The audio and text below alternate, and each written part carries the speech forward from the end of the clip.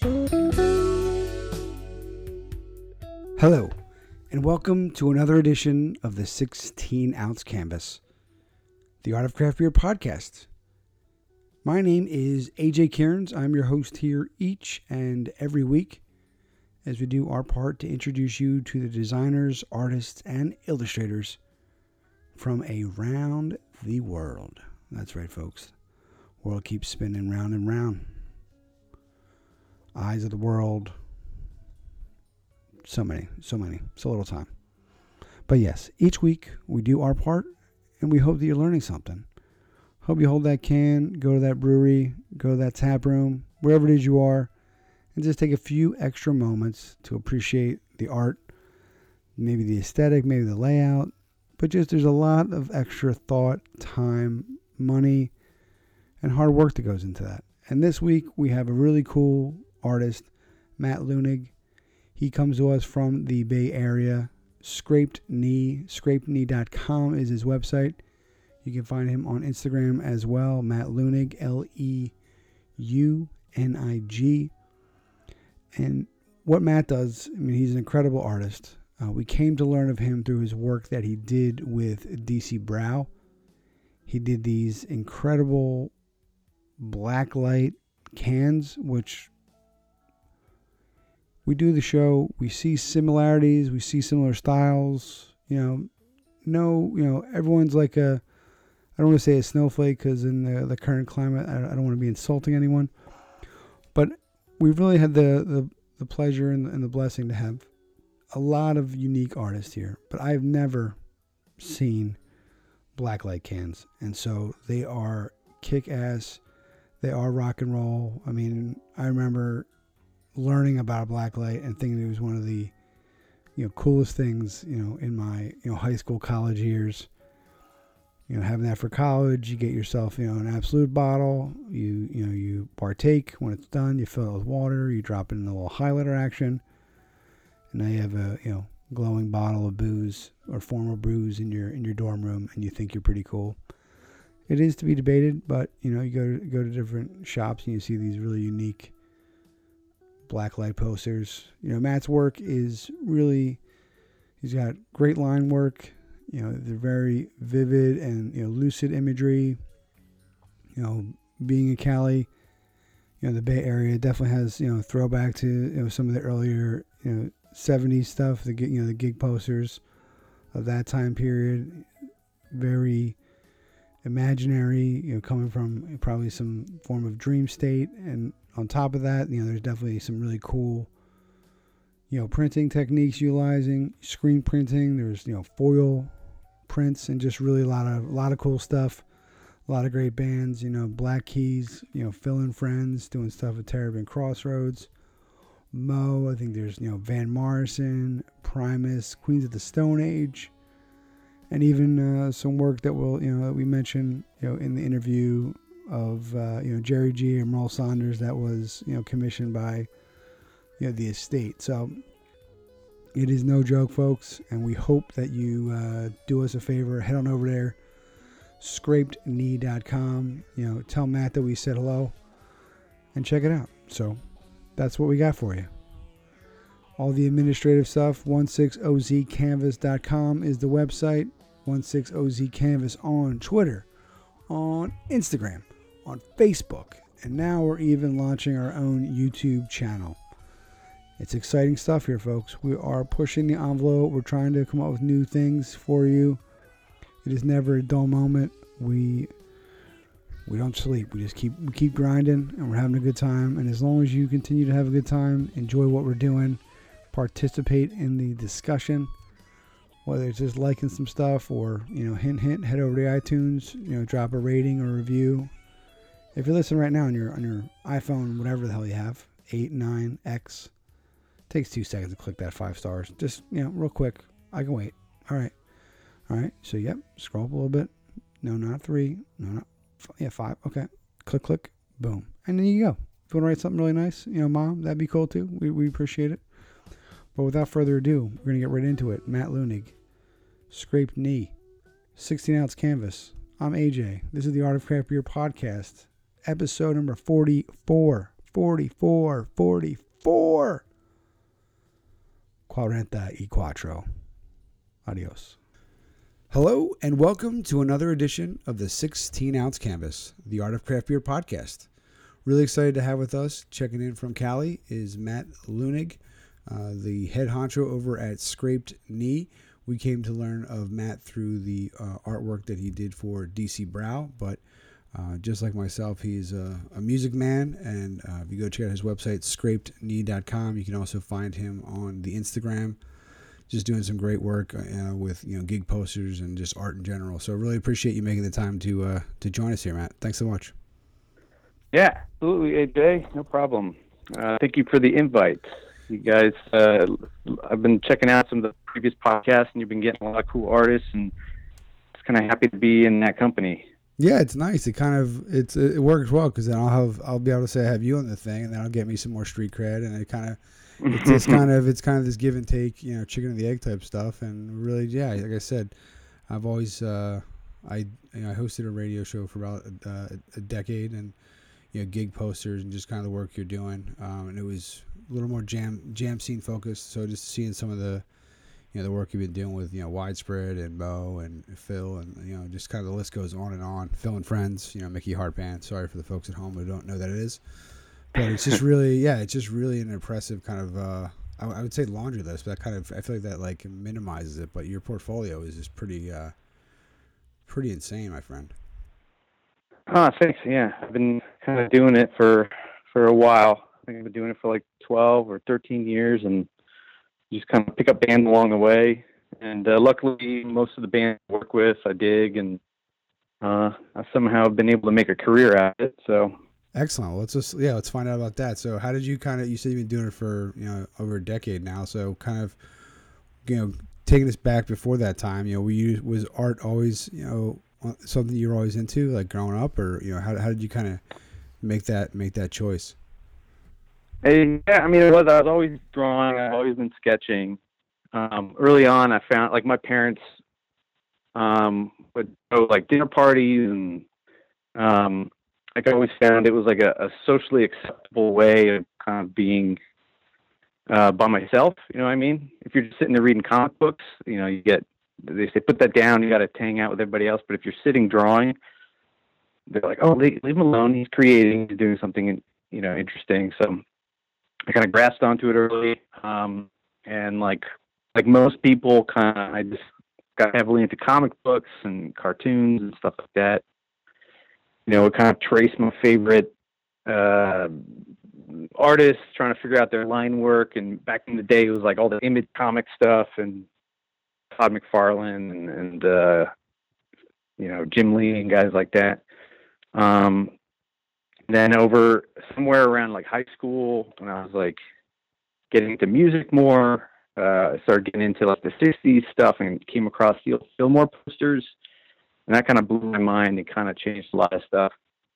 But yeah, so I mean, I kind of always been drawing. There was a moment I almost went to art school in Savannah, at the Savannah College of Art and Design, and kind of changed my mind at the last second. But yeah, I mean, it's always kind of been self-taught. Like I said, reading comics. I got into the indie stuff a little bit later, like the Art Crumb, the black and white comics. But yeah, this kind of psychedelic world of art kind of came in around high school. I kind of went from there.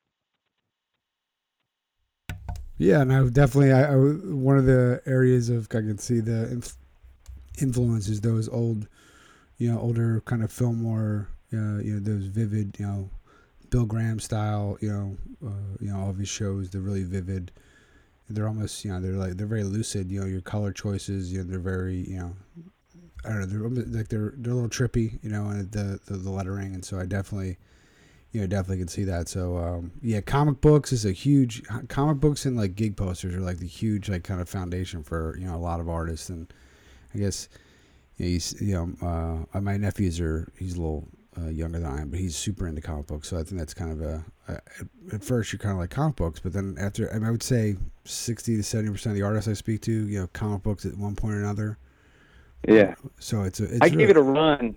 Yeah. I tried to do comics for a little bit, but it was just kind of like right out of college, when I first moved to San Francisco, I was kind of put out my own black and white indie stuff. And at some point I was like, man, this just takes so long. Yeah, that's what I get. And like, yeah, it's like, okay. I tried to do animation. I was trying all these different things, and I realized I'd much rather spend a lot of time on just like one drawing, put my energy into that. Because, man, comics, and like the whole time you're doing a comic, you're like, this is the best idea, and you're drawing it. And then, you know, like 3 days into it, you're like, this idea is okay. And then like a week into it, you're just like, this idea sucks. I hate this, but I still got to finish it. And like the best reaction you're hoping for is somebody picks it up, looks at it, and goes, yeah, that was pretty good. Yeah, because so it's a lot of work. Right, yeah, because each panel, everything, it's like this whole thing. Yeah, that's what everyone says. It was like, oh, I love them, and I appreciate them more than I think I ever thought possible.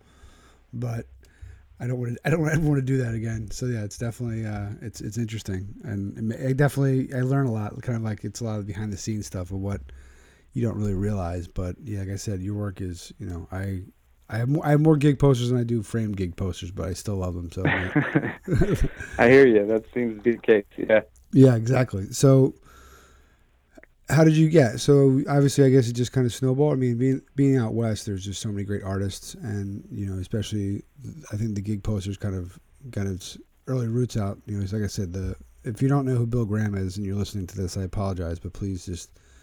I approve of you pausing and, you know, going to find that out and seeing where that rabbit hole takes you. But yeah, the Fillmore is just one of the most iconic, you know, venues in the country, and he's one of the most iconic promoters. And I think he really put a huge stamp on the importance of, you know, the gig poster, at least in this genre of music, you know, the Americana jam, you know, rock and roll stuff. So. But yeah, I mean, after I kind of I went to school in Virginia. And like James Madison is kind of small town. There wasn't like really a lot going on. But I ended up moving out to San Francisco kind of right after college. I was always kind of into the hippie stuff, and you know, like I said, the old kind of Fillmore posters. So I moved to the Haight and like did the whole thing. You know, I kind of slowly started doing kind of local posters and, you know, kind of crappy Xeroxes and digital prints and stuff like that. And would just kind of contact venues and be like, hey, this band's coming in town. I want to do a poster. And I think just because it was San Francisco and there's such a history of it, a lot of the promoters knew what you were talking about. The bands knew what you were talking about. And they would just up front be like, okay, here's the email to the band manager. It was like unheard of. But, and then I was kind of like, I'd have to go to the show and sell them there. And half the time, like, you know, I'd bite it and print and kind of, you know, not make a lot of money, but it kind of started to, you know, you do really small, crappy bands and you kind of get bigger and bigger and bigger. And then I always kind of consider my first like official gig poster is when I made the leap to doing screen prints. And that was a Ween gig in like 2006 in San Francisco, which kind of at the time and kind of still is like one of my favorite bands. And then from there, I was able to kind of work with the Fillmore, which kind of was a lifetime dream. And that was really cool, and did a couple of posters with them. And what happened is you just kind of work on these, you know, you work with a band, and then, you know, you become their Oakland or their San Francisco guy the next time they come around. You kind of keep working with them, and it just kind of becomes this tree where, you know, you do a Black Keys gig, and their manager also represents this guy, and he says, hey, we have this new band, you want to do a poster with that? And you just kind of start getting this black book of band contact, and and then somehow you just do it for 12 years. Yeah, that was my next. The Ween. I saw them for the first time this past summer at 2 summers ago at Lock-In. So it was a really. They're still good. Yeah, it was really enjoyable. It was funny because they were like, it was like 2 different shows. One night they were terrible, and one night they were incredible. And it was like. Oh, you saw the infamous Ween Phish Lock-In show. Yeah. Yeah, it was like they were just like I think they just kind of indulged a little too much before the show the first night, because it was like It was just That's like, good stuff. yeah, it was going well. Yeah, that's funny because like, yeah, when I described it to folks, the one that I thought was the worst, people were like, "Oh, that was the best one." I'm like, all right. Well, that's nice and brown. Yeah, that's the good Yeah, stuff. exactly, dude. Exactly. That's kind of why I'm like. That's what I love about it. Like, you know what I mean? It's kind of, it's through folks' different eyes, but yeah, friends of mine used to be promoters in Jersey, and they were like, that was one of the best shows I'm like, okay. I'm like, you're happy, and I'm your friend, and we're here together having a good time. So I'm happy by by proximity, and rock on. But yeah, I guess like, but you're saying you're just like name dropping. Oh yeah, I did stuff for Ween, I did stuff for Black Keys, and it's Primus and String Cheese, and the laundry list. I can do this all day, folks. You just go to scrapedknee.com and you can see all the great stuff that that he's done. It's quite impressive. I can just drop names all day. There's even a classic Jerry G. Merle Saunders one, which I think is beautiful, with the lion. So there's just I mean, I think honestly I've been very lucky in the opportunities that have come my way to work with certain bands, and like especially early on, I definitely did a string of bands that were not big, or like my friends' bands or stuff like that. But I think just kind of being in the Bay Area, if I hadn't tried to do this in the Bay Area, I don't know if I would have been able to do it. Just because of the history here, and like there nowadays, like gig posters have definitely blown up, and it kind of made a big resurgence in this kind of DIY of screen printing, and definitely I was kind of like in the very early stages of that, but there are people before me doing it way longer. But I used to go to other states to try and do gigs, and half the time the venues had no idea what I was talking about, or and this is like years after I'd been doing it with big name bands. It just kind of has now. I feel like doing gig posters is a recognizable thing, and it's great. I mean, it kind of helps, like kind of the older artists and new people coming up, and people in art school are learning about it and stuff. So it's a cool art. I mean, it's music and art together, and that's kind of the best. Second to beer and art. So how about that segue? Yeah, right. There you go. Now we'll take one. Now, what is your process? Like, obviously, I mean, screen printing is a whole nother area, but how are you hand drawing all these? Have you gone digital? I mean, you've been there for 12 years, so you're really at a interesting transition with where things are from a technology standpoint. But if you follow your Instagram, you can see some of your hand drawn sketches. So what is your process like? How is it? Okay, Band A wants you to do it. Like, what is that dynamic? I try to kind of keep everything hand drawn. I think that's just, I'm always kind of drawn more to the illustrators and the kind of hand drawn stuff. Maybe it's just kind of being from a comic background. But yeah, I try to do everything hand drawn, and for the posters, maybe a little smaller than actual size. That way I can get a lot of detail in there. But afterwards, I'll scan it, do some touch up and clean up, and sometimes you can kind of get some better effects, afterwards. And then, most of the time I'll do the color separations in Photoshop for screen printing. But, like I said, I try to, I like having the physical copy in front of me. I like having it afterwards as something that I can kind of show, like an actual, the actual ink drawing. That's kind of my favorite process, is just kind of getting lost and just inking. But I have a lot of friends who are kind of moving toward the Cintiq and stuff like that. And, I mean, honestly, if it wasn't for like the price point, I probably would have jumped on it by now, but that's probably something I'll test out, just for the fact that it's a time saver. I foresee myself still doing most of the grunt work and the early sketching and stuff on paper, but instead of having to scan over a little bit, go back and scan and back and scan, I can see the Cintiq kind of being a time saver.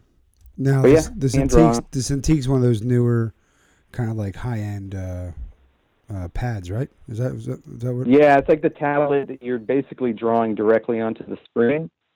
but it's like the big kind of high-end one. Wacom's are the one where basically there's no screen, but you have like a pen.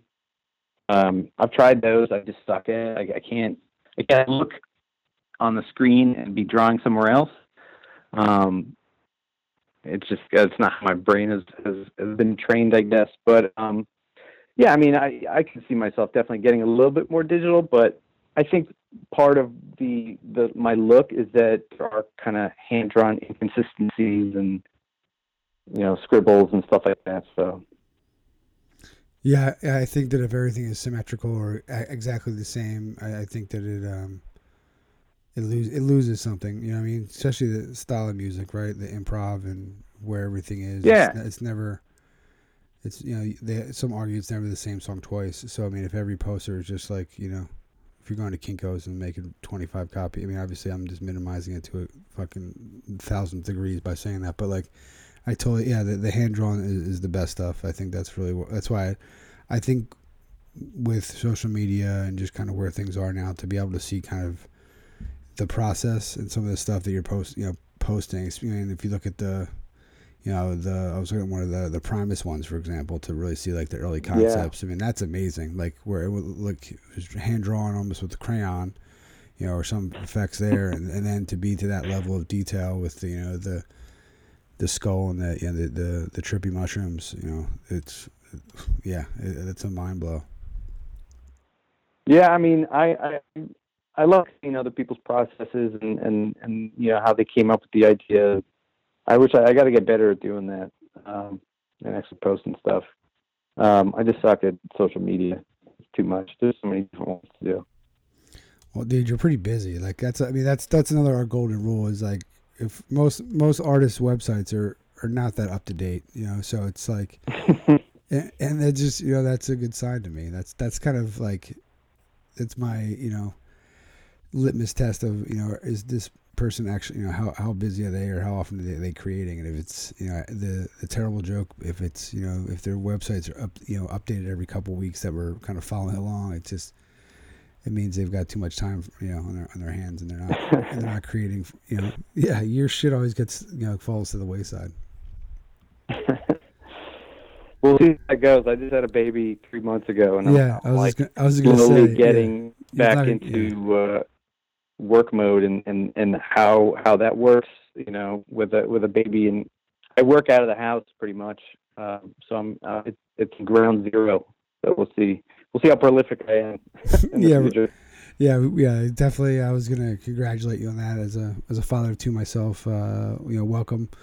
Welcome to the crew, and I don't know. I think it's exciting because you're an artist, and I always say that when my children were born, it gave me a new appreciation for how I saw things and how I saw life. And so, I mean, you're part of your job and your career is like capturing moments of life, and so or just kind of visualizing, dreams or images and stuff. So I think having the little guy around, I think it'll be interesting when you can like pinpoint like this is the first time my son saw a dog. Or, first time he saw the ocean, what I mean, like stuff like that. It's amazing, like that you can like put that, and so no pressure there, but just capture some amazing moments. Yeah. Just for sure. I mean, he's a little badass. He's gonna be a little muse for the future, I'm sure. Yeah, exactly. Put him to work. Start him early.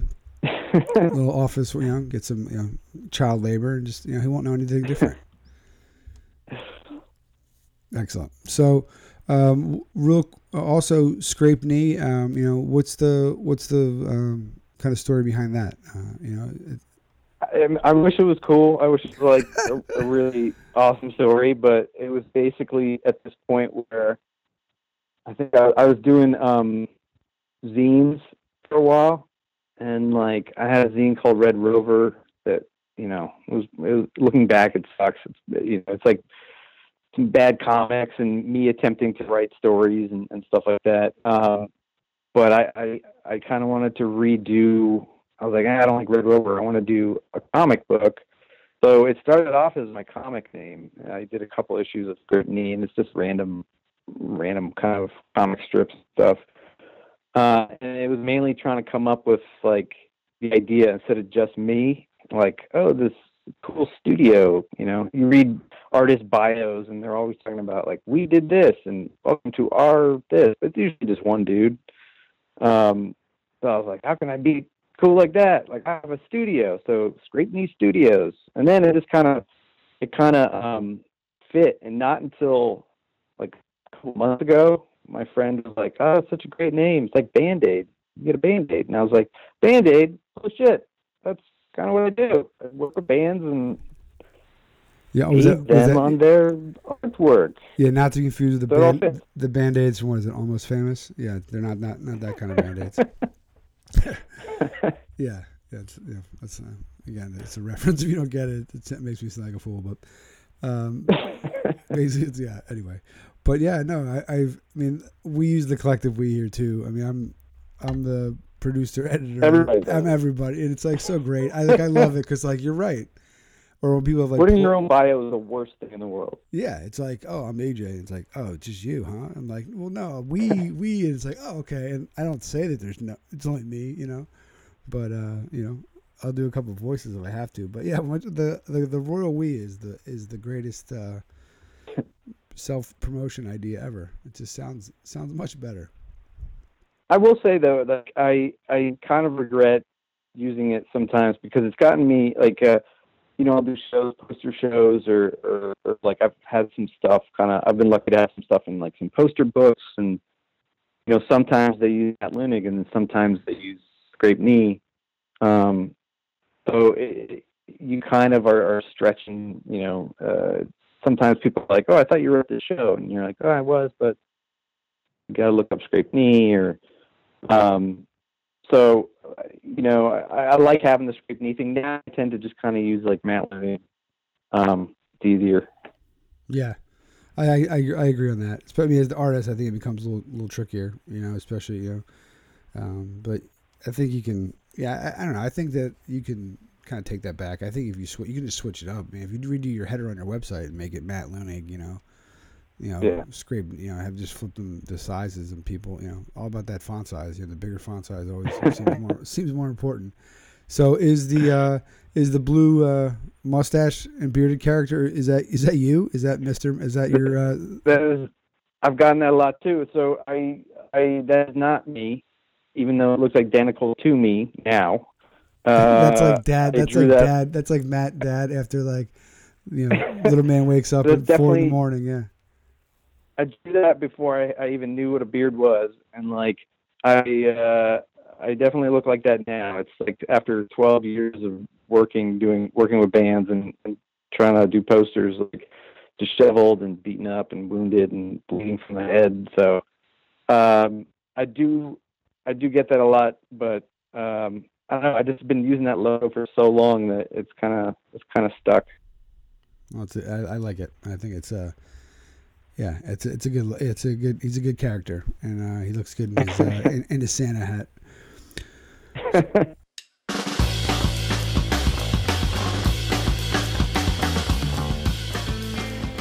And we are back. You're listening to the 16-ounce canvas, the Art of Craft Beer podcast, episode number 44, 44, featuring the one and only Bay Area gig poster extraordinaire, Mr. Matt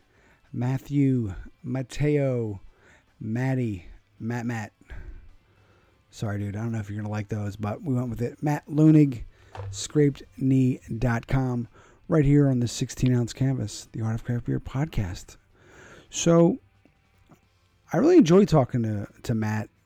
Obviously I'm, a music lover, music aficionado, sounds cooler than lover.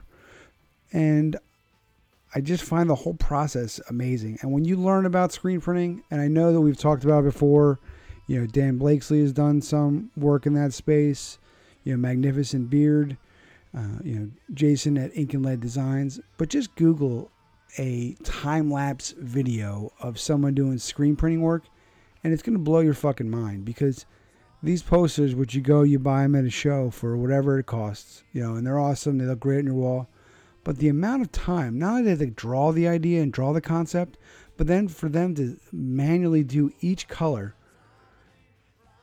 it's just insane. It's literally insane to me, because a lot of times with technology, like the fact that I can do this podcast in my house, that's amazing. That's technology advancement. But screen printing, in a way, is not utilizing the advancement of technology. And there's, if you're a gig poster extraordinaire, or you're a hardcore person about it and I'm missing something and it's utilizing technology, AJ at 16ouncecanvas.com. Shoot me a note. It won't be the first time, and it won't be the last time that I've spoken out of my ass and not know what I'm talking about. But it is not using technology. You can print this stuff up. I can go before this song is over and print stuff from my phone and pick it up at, a local shop. Obviously, I'm just trying to prove a point, but screen printing is epic. And so the work that Matt's doing, it's really great. It's really vibrant, full of energy. It's something that I'd be proud to hang in the studio, and just really, really cool. And on top of it, new dad, and he was just a good dude. So, we're not going to be friends with everybody we interview, and sometimes there's awkwardness and we don't connect. But, hey, I think he thought I was funny, which is always a bonus. And, we were geeking out on music, have a lot in common. I've seen almost, 75% of the artists that he's worked with, from Primus to Mo to Twiddle to Phil. Sadly, I haven't seen Jerry G. But that was really nice for me, thinking like, I could have been at a show where, maybe I would have had the opportunity, to buy his stuff. And so for me, that was really cool. It was just a great experience. We'll learn more about his, delving into the craft beer scene, what he hopes to kind of come away with that, his bucket list, and, a few other really cool things. So I hope you are enjoying yourself. We're having a great time. This gives me kind of a throwback to back when I used to do my own show, 88.5 WVOF. We mentioned it before, sharing in the groove. We were a little more, jam, rock heavy, and we just had a good old time. And yeah, so we are just taking 1 week at a time, seeing where it takes us. Really fortunate and lucky enough to meet some great people from around the world, around the country. Looking forward to my next trip to Cali to have a few with Matt and the other wild and wacky artists we're meeting all across the country. So we thank you. We're gonna get right back into it. This is part 2 of the essential Matt Leunig, scrapedknee.com. I do feel bad because we talked about being Matt, being Scraped Knee. He is Scraped Knee. Scraped Knee is him. He is I, and I am him. Thin with the tip and brim. What's my motherfucking name? That's all you got for you, folks. Right back at it. Episode 44, part 2. Matt Leunig. Here we go. Enjoy. So, when the bands are coming to town, or when you're working with your clients, what's the typical, like from a project management or life cycle, of your projects? Like, how much time do you have between? Is it like a thing where, okay, they announce, say, their fall tour, and then, like, when it's announced, they tell you? Or do you know before the tour's announced and you're working on it? How does that go? And, how many posters are you kind of working on or at a given time? It's kind of a crapshoot. I mean, I think luckily I've gotten to a point where bands will try and hit me up early, which usually is not the case. So sometimes, like, bands, also it's a band case. So sometimes bands will hit me up like 4 months before a show, or when they're just kind of planning the tour. And like a lot of the times, you think that'd be great, but it's so far off in the distance in my head that I tend to forget about it, which is bad. But then I have the opposite. I have bands who are like, "Oh, we need this in 2 weeks. Can you flip this around?" And like early on, I'd totally do it just to do it. I've gotten a little better of not killing myself over doing rush gigs and doing all-nighters, and fortunately or unfortunately, I don't really have as much time anymore. So I try to give bands like at least a month. I say a month. And luckily, I work with a guy, a print shop out here in Alameda that I've been working with for 10 years, who's been basically taking over and doing all my printing and stuff. And I like to give them as much time as possible. So at least a week and a half, 2 weeks. I'm pretty good at pumping them out, but there's a lot of factors shipping. So if it's a local show, then you can do it a lot quicker. But if they want 500 posters and it's in New York on the other side of the country, you got to factor in 3 weeks or 4 weeks or. Yeah. Oh yeah. I bet it's stressing me out just thinking about it. But yeah, I mean, most of the time, like I said, I'm happy because I've been getting less of the stress gigs where they're just like, we need it tomorrow. And bands are more hip into kind of like planning out their full tour ahead of time. You know what I mean? And like getting a lockdown artist for each gig. So that usually nowadays kind of happens well in advance. Yeah, and I think that, I mean, like I said before, the artists that that I know are very well known, so their tours are not as kind of part. In a previous life, I also managed a band that they were very kind of duct taped together, but these are really well established. But I think that what's great, especially because you've been grinding for so long, is you might not like the early stuff you did, but it's kind of like you can just see the evolution or the build of it, and you were the fact that you can now. I'm not saying you're picky or difficult, but you can now kind of pick and choose or have at least some parameters that make for a better ideal, working situation than when you first started. And it was like, okay, I'm going to take. Oh, for sure, yeah. I'm going to take whatever. So I mean, it's really nice to see that, like, all that hard work is, paid off, and now you have, it's not just Cali gigs. It's kind of yeah, absolutely. Coast to coast tours where they're having you do the posters and stuff like that. Yeah, I mean, once you kind of leave California and you do, you go to Atlanta or something, you're like, look at all the posters I did, and it's all California did. Nobody gives a shit. So I'm happy that, most of the gigs I'm doing now are kind of all over the place. I still take on like a lot of kind of new bands and bands I'm not that familiar with. I'll give them a listen and they kind of reach out and stuff. But for the most part, like, I'm happy that most of the bands I work with, I'm definitely am into, and that kind of helps kind of fuel the creativity for the artwork.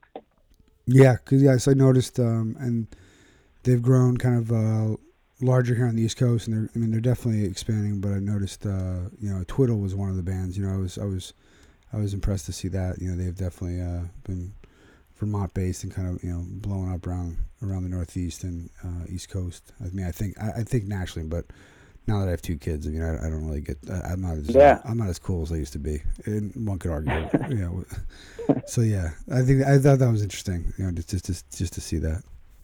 Yeah, I was not so familiar with them. I'd seen their name kind of on festivals and stuff like that, and they reached out, and they just like were kind of a cool band to work with, and I checked out their music, and definitely they are really into kind of the poster scene, and they get a lot of kind of really good poster artists, and once again, just kind of cool to be in the company with some of these guys. Yeah, and that's a really, and I think that, I think it's interesting. Now, for an artist kind of like coming up or just getting started, would you have any kind of advice or kind of, guidance? So you've been in the game for a while now, and, what old Matt tell, young Matt or someone, similar? I wish there was an easy, I get, really flattering emails like saying, like advice on how to get into the gig poster world or something like that. And I wish I had an easy way. And realistically, there is no path. There's no Amazon book that you're going to read, the guide to becoming a gig poster artist. And, a lot of it is kind of like hard work and circumstance. Like I said, like a big part of me being able to get into this field was just being in an area like the Bay Area that really knew or had a history of gig posters. At the same time, you got to work your ass off, and you're not going to get Sonic Youth or whoever. That I'm dated, but like you're not going to get these big bands immediately. You're going to work your way up. And if you're trying to get into gig posters, there's kind of a blessing and a curse right now. There's there's a lot more resources. Screen printing's made a big comeback. People are learning it in school. It's kind of like it's easier to get a gig, but there's so many more people doing it as well. It's kind of a popular thing again. So you just kind of people find their own way. My thing is I didn't really have a backup plan, so when I first moved out to San Francisco, I worked in the video game industry for a number of years and kind of did this on the side. And then after, I don't know, maybe like 7 years of doing that, I kind of made the leap, tried to do it full time or just like freelance illustration full time and kind of slowly went from there. But yeah, you kind of gotta, you're going to probably do 2 jobs at once for a while. Anything that you're passionate about, it's going to take time. Yeah, I mean, I say just like kind of look at your favorite artists and like find your own style. People are going to kind of copy other folks to try and kind of learn techniques and stuff like that for a while. And early on, their artwork is not going to be themselves. It's going to be an amalgamation of all these other artists they like, and eventually they'll find their way. But just, be into it and don't do it thinking you're going to make a bunch of bucks. And hopefully you do. Some people do, some people don't. But just kind of keep doing it. All right, man. Yeah, no, that's good. No, it's good advice. I think that I think the way you started off was great with the there's no Amazon book, so I think that's key for some folks. I think it's like, okay, what's the 6 easy steps, and it's like, no, it's like 6 million steps. It really is what it is, and you have to really. Yeah, I tried that route. I looked at freelance illustrator books and like the guide to this and pricing guide for this, and you just got to do it on your own. You're going to take a bunch of hits and you're going to take a bunch of losses, but you just kind of learn from those and kind of figure your own way. Yeah, no, I think it's great advice, and I think now, how would you describe? You mentioned having your own style. How would you describe your style or your cringeworthy word aesthetic? How would you? Like I said, like hand drawn. I try to keep it, illustration, kind of classic illustration. I harken back to a lot of the old '60s style comic books, like the R. Crumb and I don't know. I dig weird features. I got into this. I draw a lot of masks, feathers, and I kind of into totems and kind of these was it the Kachina dolls from the Hopi Indians, like really kind of interesting characters. Colorful. I do use probably more colors than a lot of people in screen printing, to my detriment probably, because I cost money. But I just like bright colors, thick line work. Try to keep, I spend a lot of time on my line work. Keep it tight. So I've unfortunately created a style that takes a lot of time. Yeah.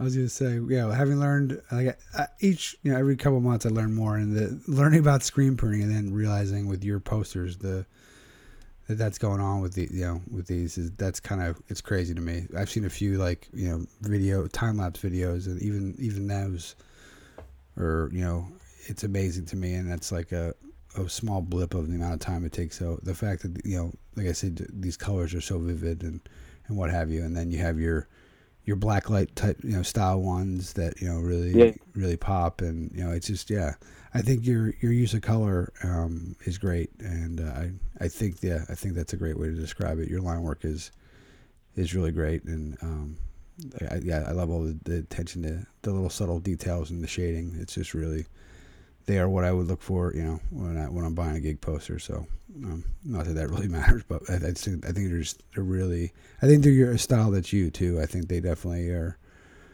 Thank you. Yeah, no, I think that's, I think if you look at it, that they're similar. I mean, obviously you're not pumping out the same gig poster for everybody, which is, that would think that would piss people off. But like it's just they all have kind of a similarity to them, which I think that's kind of what what you're hoping for, to have a style that's truly yours.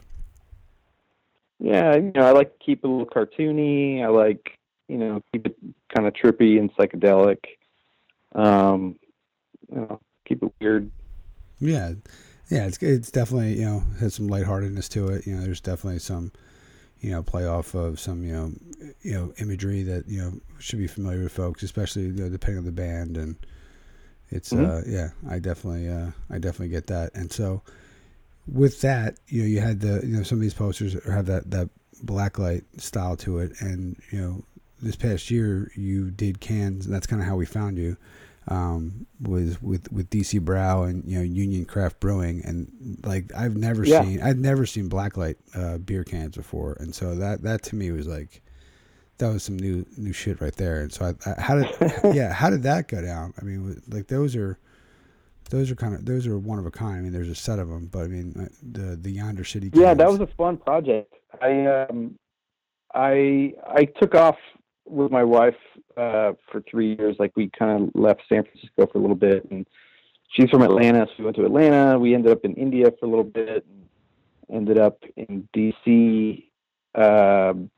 She was going to grad school there, so I kind of was in DC for 2 years, and kind of early on I was looking for kind of local businesses to work with, and I'd always kind of wanted to get into the beer game, and it is kind of a weird natural transition. Like a lot of poster artists are doing beer art.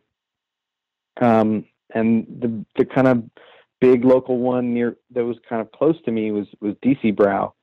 And I just kind of went in one time, and I think by luck they were doing a huge mural in their brewery, and they were pretty new. And the vibe there was just really cool. It was a bunch of kind of like guys into metal, and everybody there was really nice. And I think that day I just started talking to them, and I hadn't really done many murals before, but I just said, "Hey, I want to do a mural." And they said, "Okay." And I came back a couple of weeks later and did a couple of murals in the brewery. And over time, I just did a bunch of art for them, doing shirts and doing kind of like growler art, and just kind of would go there and hang out with the guys and kind of learn more about the brewery industry. And even when I moved away, I kind of keep doing stuff for them. And, I was doing like a shirt once or twice a year, and they just had their 5th anniversary, 2 years ago, and they had a big metal concert on the Primus, and I did a bunch of the posters for them. So this gig came up because the next year, their 6th anniversary, they wanted to do something special, and they basically were putting out a number of beers and like a lot of collabs. They're big into doing collabs. So they were working with Union in Baltimore, outside Baltimore, and actually they were trying to redo a beer that they had done like 5 years ago, which is the Yonder Cities beer. And I kind of started to talk to John over at Union about, they reached out to me about working together and kind of redoing the art for this Yonder Cities. And together we kind of came up with the idea that we would do this kind of trippy, reversible artwork. So it's like a face, and then you can flip the can upside down while you're drinking it, and it's another face. But the cool thing is they each wanted to do a can. So there's 2 different cans, one for Union, one for DC Brau, and they each have their own version of Yonder in there. But then the kicker was, I don't know how it came up. I think it might have been John talking about doing a blacklight. And that's when I was like, ooh, that's really cool. I'd never seen a blacklight can before. And now with the kind of technology with labeling, you get into shrink wraps, you get into all kinds of different ways of getting the labels on there. And I've done like blacklight posters, and a lot of it is just kind of mixing this kind of like fluorescent powder into the ink and stuff. But I credit John at Union. I think he did the actual hard research of finding like how to make that possible. But then the cans came out, and they're pretty rad. They came out well. Yeah, like I definitely have never seeing that, and so that's that definitely stuck with me. And I didn't realize they had the kind of the card style to them, almost where you flip them over and they're different faces. So that's pretty great. Yeah, I never held one or saw one in 3D, so I think that's really they're really cool. I just like that. Yeah, like I said, so that kind of just got me into it. And that's what I just love about the interwebs. I just kind of went down a rabbit hole, just following all your stuff, and just kind of like, oh wow, like, cause I was like, who did those? And it was like super early on. So we've had people say kind of like the craft labels is like the new gig poster or the new kind of album covers, and so I just think that it's really cool that somebody who gig is a gig posters and is doing that. So it's really we've had a lot of folks who've done the gig poster stuff, and I think it's just like I said, I have a lot of them. I'm big into Phish, and so I just have a lot of them in there. Dude, yeah, Phish. That's all Sierra. I mean, I've never done one for them, but like the Sierra Nevada guys, I guess they're big into Phish, and they kind of employ a bunch of the Phish dudes like Ken Taylor and yeah, they even have a beer that they made just for them. Foam, I think was what it's called. They had that at some of their festivals and stuff. Yeah, I think it started off as like, because they do their big festivals. I think they had their, the beer, they were early on, before like the Bonnaroo's and stuff like that. And I think, as it progressed, they would have the beer gardens. I'm pretty sure it's called Foam from Sierra Nevada. But yeah, so yeah, I have a bunch of those. And so I was just looking. We just saw them at the Garden, a couple, last week, and so it's cool. They have a different one for each night of the 4-night run, and so it's crazy. Oh, that's so cool. You can't. It's impossible to get them though. You have to be there. You have to be there so early, but it's really, it's really nice. And so I definitely have way more than. I think that most of I've been lucky to kind of like start working with some other breweries, and I think most of them either found me or kind of are interested in kind of collaborating because of they found me through posters, or they're all kind of music nerds, which is kind of a big thing with the breweries too. So you're seeing a lot of these kind of band related beers, and it's all kind of the same world. And I'm seeing kind of more and more of my kind of like friends in the poster scene working on label work, whether it's like Dogfish Head stuff with like Mark Spusta and Jim Mazza, or Neil Williams over at Ninkasi. It's a cool kind of crossover. I think it's great, especially because I think they're all good music and good beer kind of go together, right? So it's just definitely they all tie into that a larger vibe, and so I think it's I really enjoy it, and I like the fact that more and more breweries are making that investment and not just having it be some stock topography where it's this is our beer, all the legal shit, and then people are really taking chances and doing some cool stuff. It's kind of the beauty of where beer labels are at right now. I mean, I think the fact that you have this podcast and are kind of spending time and your time and energy promoting these type of artists is amazing. In this field, it takes a lot to kind of bypass like one's ego. So talking about, the accomplishments of someone else, like artists never do that. So like, I mean, the fact that you're highlighting like, these other people is really good. I mean, props to you. Yeah, I mean, and in this field, it's kind of like where, I was always kind of drawn to these kind of art careers, I guess, where they're doing posters. You can say like skateboard art, or like comic books, where you're in charge. Your creativity is what you're selling. You want to go crazy. You want to go big. I could never really kind of do well in the strict advertising world. And I think beer labels are kind of at that point now where you're just seeing crazy shit on beer labels. Super detailed, they're super simple. I mean, honestly, a lot of the beer labels that I really like are completely opposite of like what I do. Like Carl Grandin who you had on the podcast, or actually you had Mike Van Hall too. That's like super simple style. You know, it's like really beautiful. I could never do that. But it's like it's a different aesthetic, and it's like stuff that's creeping into beer labels, and like some styles that you never would have expected to see on a can.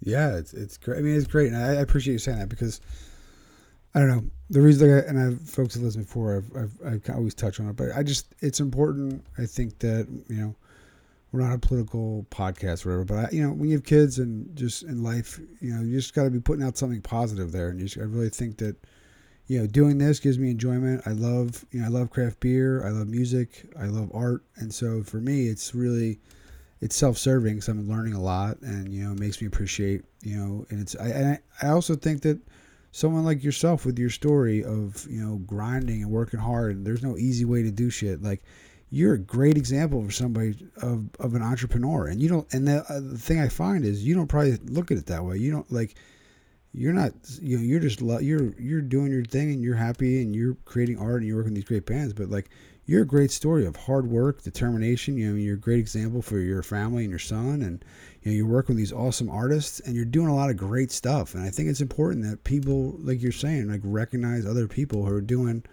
awesome shit. Like, you know what I mean? These cans make my life better. Beer makes my life better, and music makes my life better. So, you know, all I'm really, you know, it's like, yeah, it's really, it's a great outlet for me, and it's cool to meet folks. Like, now I have this map around the country of people I want to meet in person and have a beer with, or, you know, have a laugh with, or go to a show. Hey. And that's how I look at it. You know, it's like, yeah, any good beer out in Oakland, come out here. Hell yeah, dude. And I love it. That's what I mean. Like, you know, I really, like, you're right. I mean, I got to talk to Carl, and, you know, he's in Sweden, and he's going to come stateside, and, you know, you know, Mike's down in DC. We're going to try to, you know, actually him and Carl are doing an art show in a couple weeks, and up in Maine. I think I'm just going to go. That's so cool. Yeah, I'm going to go drive up there and meet, you know, yeah, you know, and that's what we're trying to do, you know, in our next phase is try to make these little, maybe pop-up art shows, you know, with folks like yourself, and, you know, the breweries that you work with, and have it be like a reverse form of a beer fest, where it's more about the art, and then the beers there. Yeah, just trying to, you know, we're all just trying to do our part, I think, to make you know, life sucks sometimes and shit's crazy, but, you know, I think that if you focus on the good, and, you know, you work hard, you know, I think it's like I said, your story's a great story, and I think that and thanks, man. I appreciate that. I mean, you know, like, especially when you're working for yourself, and you're kind of your own boss, and you're basically just talking about yourself all day. You're trying to promote yourself on social media, and you literally are just talking about yourself all day, and it sucks. It gets old, and you feel like an ass. So I've kind of, I mean, New Year's resolution, just like, I'm happy to start. Just, I want to push other people, and like, show people art that I love, and I'm like inspired by, and you can kind of get lost into just kind of being selfish and self-absorbed, and when like I said, your kind of business is you. So I it's something that artists deal with, and especially with social media. So I'm looking to find some good art, and tell people about it, and, you know, just keep doing what you're doing, man. It'll come natural. You know, you can't, you know. Yeah, no, it's hard. I mean, I have no clue what I'm doing, and you know, I still, but you know, this is probably one of our 45, 46 episodes when this one airs, and that's nuts, man. Right, exactly. That's 45 more episodes than I thought were possible. Like, I didn't know that. It was just an idea I had, and I was like, all right, and I played it out, and it's been, you know, it's growing, and yeah, like it's cool. It's even cool. You knew I had Carl and Mike on, right? And Mike, you know, Mike's story. He used to be a lawyer. Dude. He used to be a lawyer, and he just decided one day. Yeah, he's a good guy. Yeah, he's like, I don't want to be a lawyer anymore. I want to do what makes me happy, and then, like, that's what he does. And so, like, that's a great story. Like, you know, like you said, I mean, my career. I'm sorry, I didn't mean to cut you off. Right. My career is basically like yours. You kind of like, you want to do something, and then at some point you realize, I'm 45 podcasts in. I do podcasts. Like, you just kind of do it. You just stop thinking about it, and you just kind of get it done. And eventually you find yourself as a poster artist, or a beer designer, you know? Yeah. So yeah, man, like I said, you know, if you take a step back and look at yourself, you know, if you looked at somebody else who had the same portfolio or career you did, you'd be like, wow, that guy's doing a really great job, or really impressed. But when it's yourself, it's hard to kind of see past the, you know, because you're in the thick of it all the time. But you know, from someone on the outside, you know, it's really you're a humble dude, and you're doing some really great stuff. You know, and I think that you should applaud yourself for that. You won't, but you should. Thank you. Thank you, sir. Yeah, exactly. So, all right. So then, if you're going to name drop others, is going to help you with your New Year's resolution. What are some other, poster artists or label, some of your friends, name drop some friends, because this is a hint here. If you name drop some folks, then you save me some time researching for future episodes. Yeah, get some other dudes on the podcast. Yeah, right. Scrape me approved. Like I said, I'm always drawn to kind of the other illustrators, and especially like poster artist guys. So, like Jim Mazza and Mark Spusta are poster guys doing stuff with Dogfish.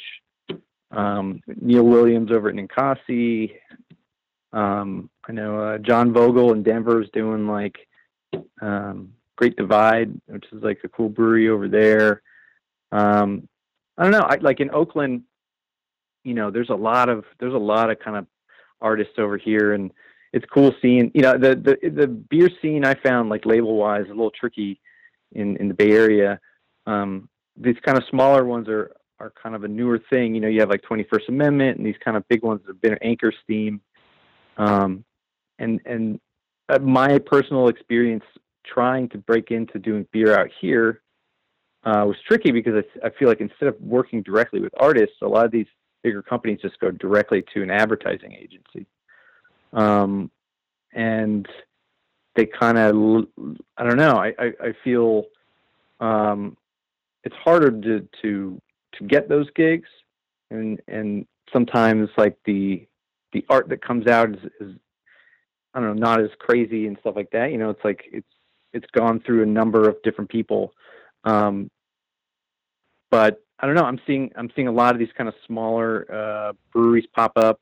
I think you've had some other kind of San Francisco, right? Yeah, I actually had this week's episode. Nick Fulmer, guy, just handles Beyond the Ale. Yeah, and he kind of he's worked with like 20 different breweries and bars in Cali, and his story is really cool too. He took your thing of just working and drawing. He always wanted to be, an artist and make a career out of it, and it just never kind of came. And he was dropping his wife off one day at an appointment. He said he would give her a ride, and he went to 21st Amendment with his sketchbook, and he was sketching, and somebody saw him, and she started talking to him. I think she was tending bar or something, and said, "Oh, my husband and I are starting to open a brewery," and it was Faction Brewing, and that's awesome. And then, so he's done a ton of stuff. Yeah, so it's cool. It's just cool. I just think people's stories, are just, I think the key is just grind, keep grinding. And, if you love it, then it doesn't doesn't feel like a grind, right? So I think that's where it's at. I mean, that's how some of these opportunities come up. It's just like luck of the draw. You meet somebody randomly, you the one night you force yourself to go out, and you're like, I'm gonna go out. So you go out and meet somebody, and it ends up being some job.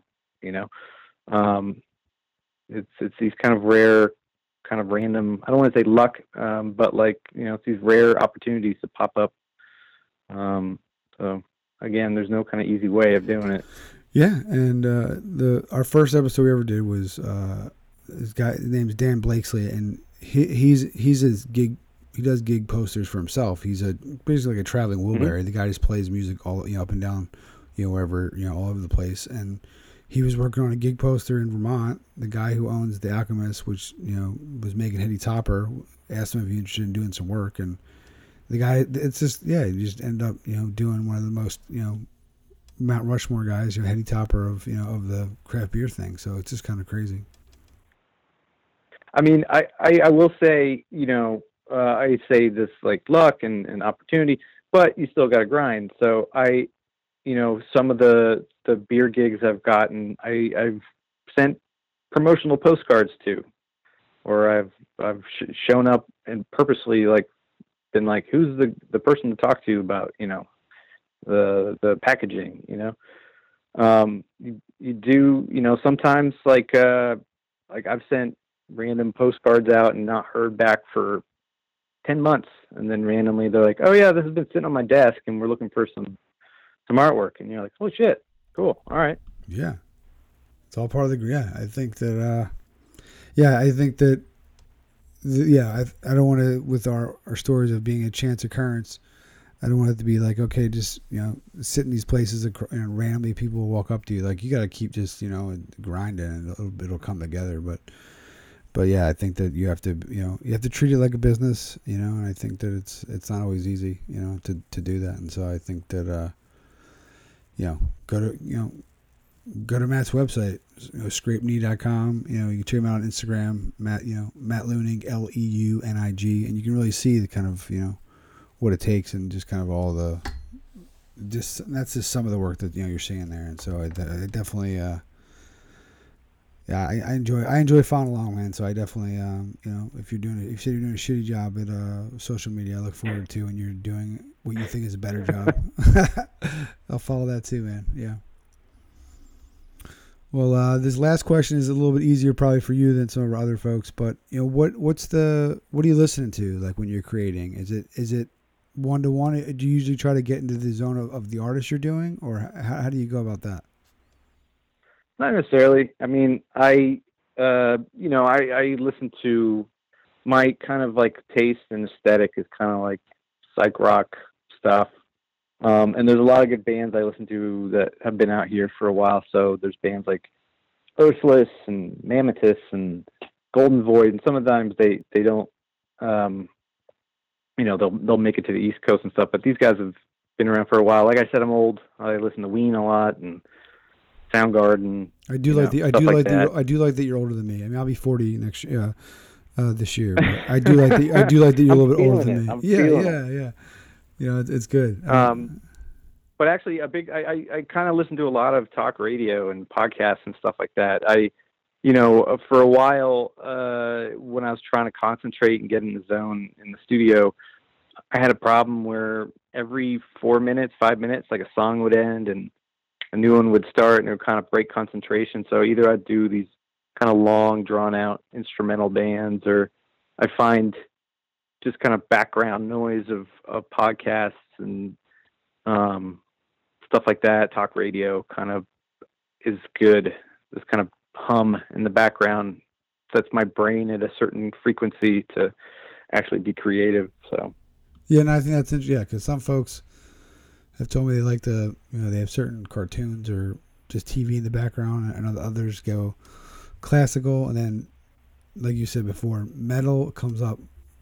Like all the metal's like one of the go-tos. I think I definitely I try, but I it's not my cup. It's not my cup. But there's a few here and there that I get into. But yeah, it comes up all the time. Comic books, gig posters, and heavy metal are the Holy trifecta. Trinity. Yeah, I mean, I think that I would say most folks have two or three out of three. Some have, you know, give or take, it averages out to, I'd say, 2/3 of it. But yeah, it's wild.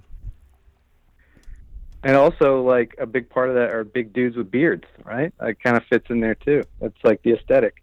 Yeah, it's been, yeah. I'm definitely I've committed. I'm guilty of that too. Yeah, so. I've committed. I'm going to try to take my beard to a new level. So I'm going to see.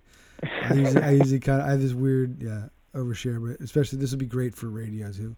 But I have like I have a weird bald spot that it's like it has to get real big to cover it up. So I'm committed. I don't know how my wife feels about that, but if she listens like she says she does, she'll give me her opinion when she listens to this episode. So we'll see.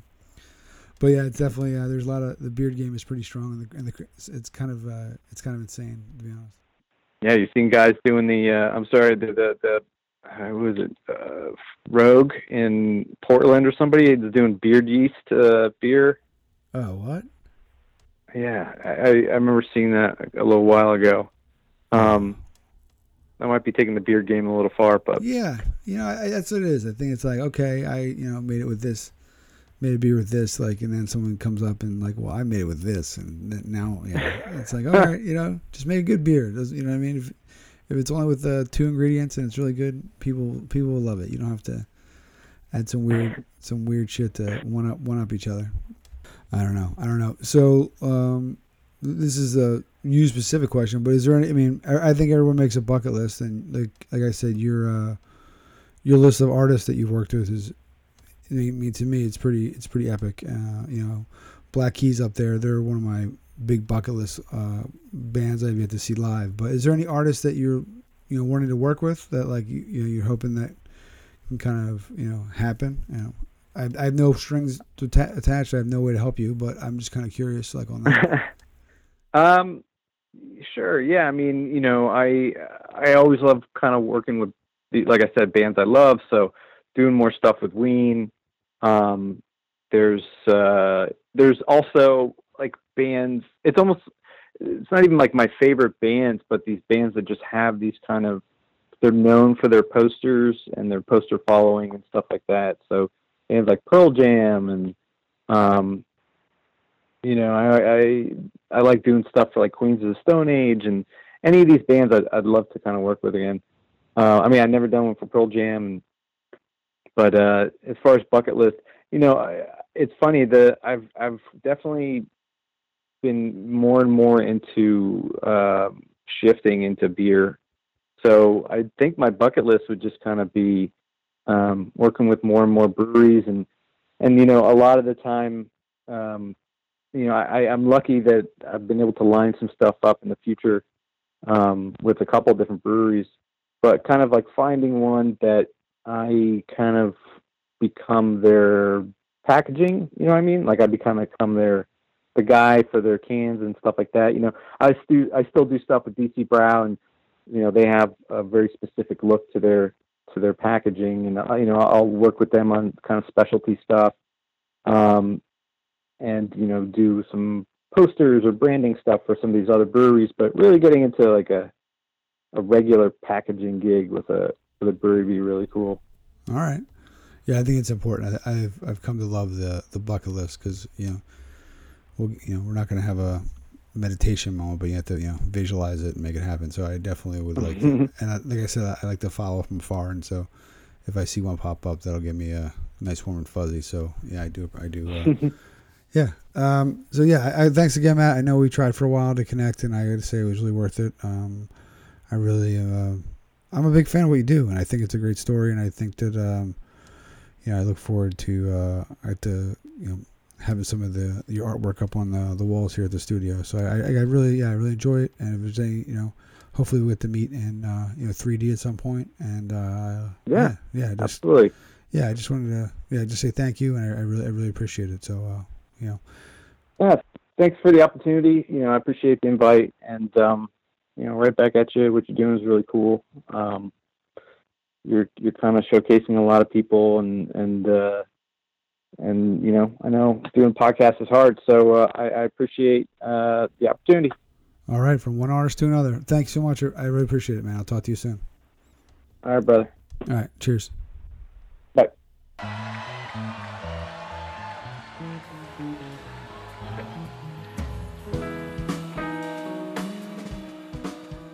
And there you have it, folks. Matt Leunig, Scraped Knee, scrapedknee.com. Really enjoyed speaking with Matt. I think it was just interesting from my perspective to learn about his journey, learn about all the hard work that he puts in. There's no sugarcoating that, and it's just really, I think it's a great story and it's a great journey. And I really just, love what he's doing. As somebody who's been an avid collector of gig posters, from some of my favorite bands over the years, it was just really nice to kind of learn about that, learn about the process, talk about his bucket list. It'd be cool to see him do Pearl Jam. I selfishly would love to see him do something for Phish or one of the guys in one of their endeavors. And just all in all, it was a really, really positive experience. And that's what we're trying to do here. I think that it was nice.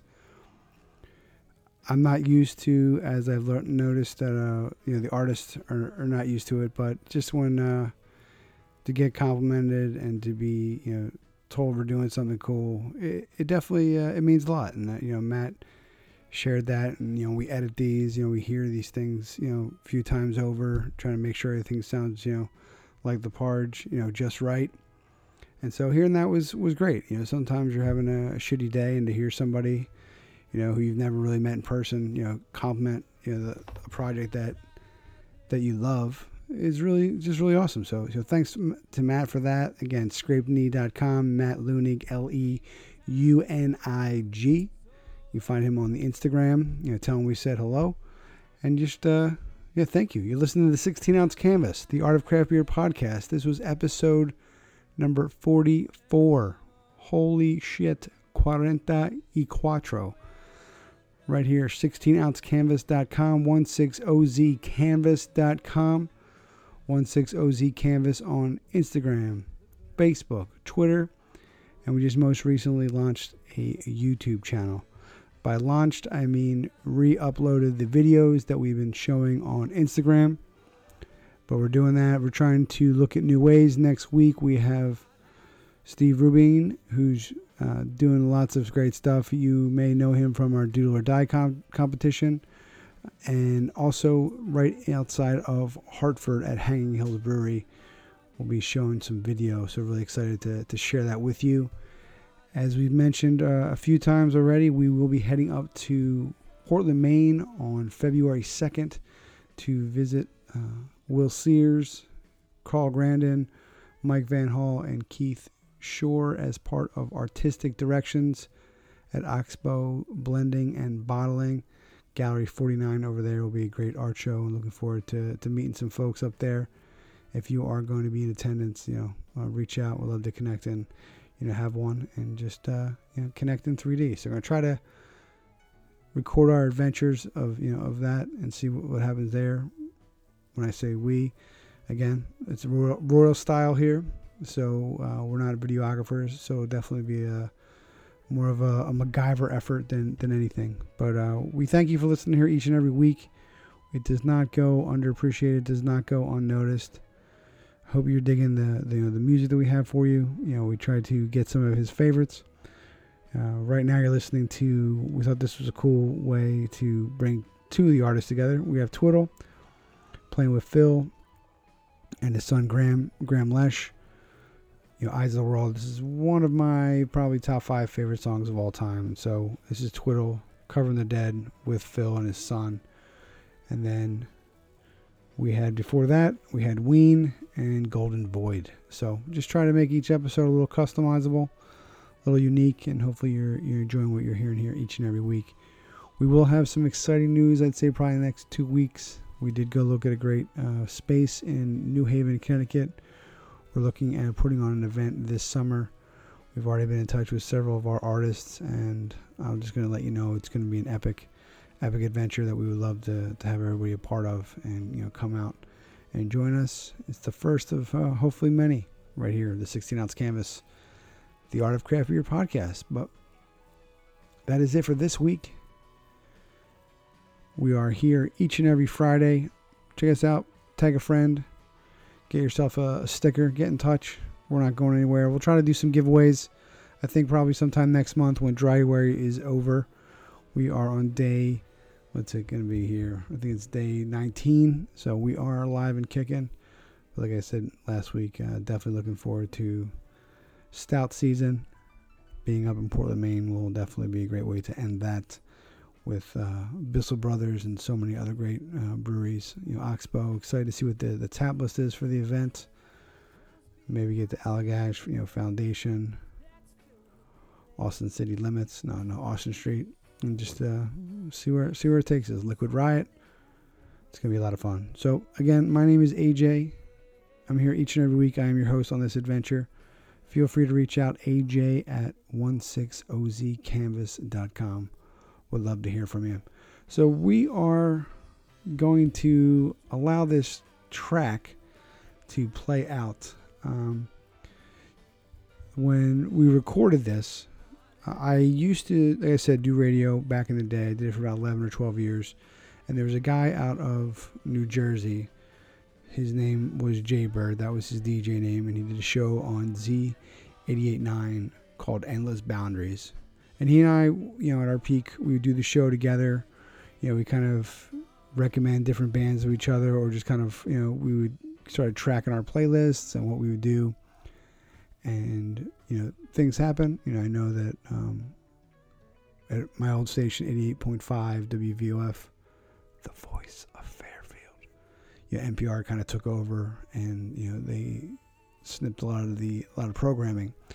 So that gave me a good 10+ year run, and he was lucky enough to do it for over 20 years. He had some really cool jobs. He was overseeing operations and programming, and the station moved in a different direction. So today, when this was being recorded, was his last episode. So I don't know if Jay listens to this, but if he does, I just want to kind of give a nod to somebody who is, again, another great artist who's dedicated to his craft, supporting musicians, giving back. He had some of the best giveaways, tickets, CDs, everything, and he really helped through kind of a friendly competition, pushed me to step my game up with production and, learning new things, having different artists. And so end of an era there. I know it's not 16 ounce canvas related, but, we are here about supporting artists, putting something positive back. And Jay definitely was, a key part of that. So we are going to, as a nod to Mr. Jaybird, we're going to let this one play out. Twiddle, Phil Lesh, Graham Nash, right here. Not Graham Nash. It's not Crosby, Stills, and Nash. What an idiot. See? Already my game is shit. But Phil Lesh, Graham Lesh, Twiddle, Eyes of the World, right here. 16 ounce canvas.